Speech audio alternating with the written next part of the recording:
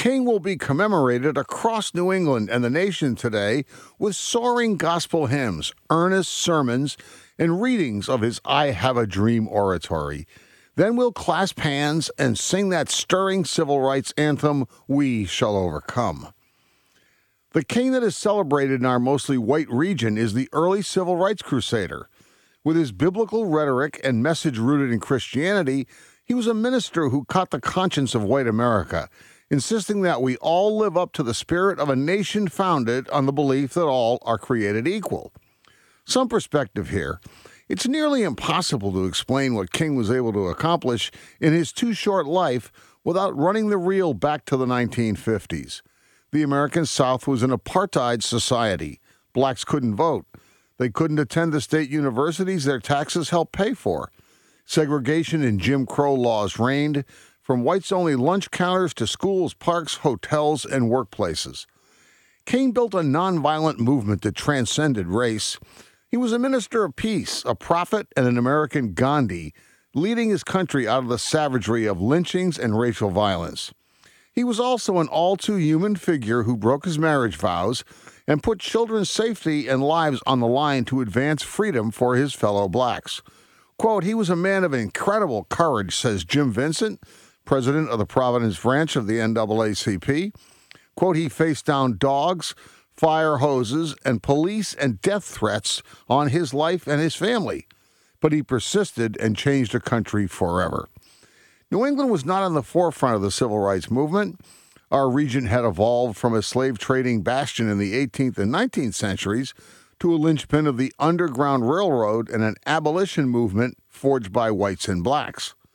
Yet King was no stranger to New England. He received his divinity degree at Boston University. He visited Rhode Island 3 times in the 1960s, all on college campuses.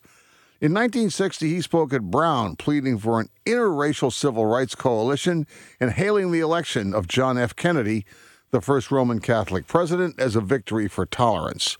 At the University of Rhode Island in 1966, he told an audience of 5,000 that he was worried that the country had become reactionary, which could create tensions and challenges for the civil rights movement.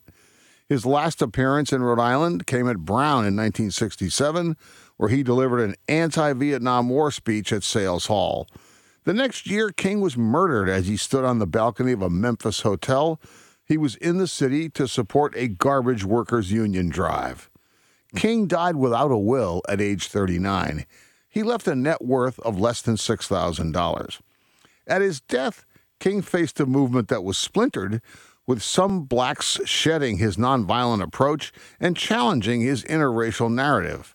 Some whites who initially had been supportive abandoned King after he embraced anti-war dissent and economic justice issues, including support for unions and a government jobs program for the unemployed.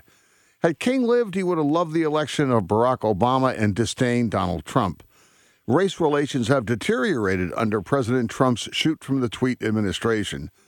A Washington Post poll released last week showed that 65% of black Americans believe it's a bad time to be a black person in the United States, and more than 8 in 10 blacks say they believe Trump is a racist. King changed American laws as he led the civil rights movement. Changing hearts and minds is a steeper mountain.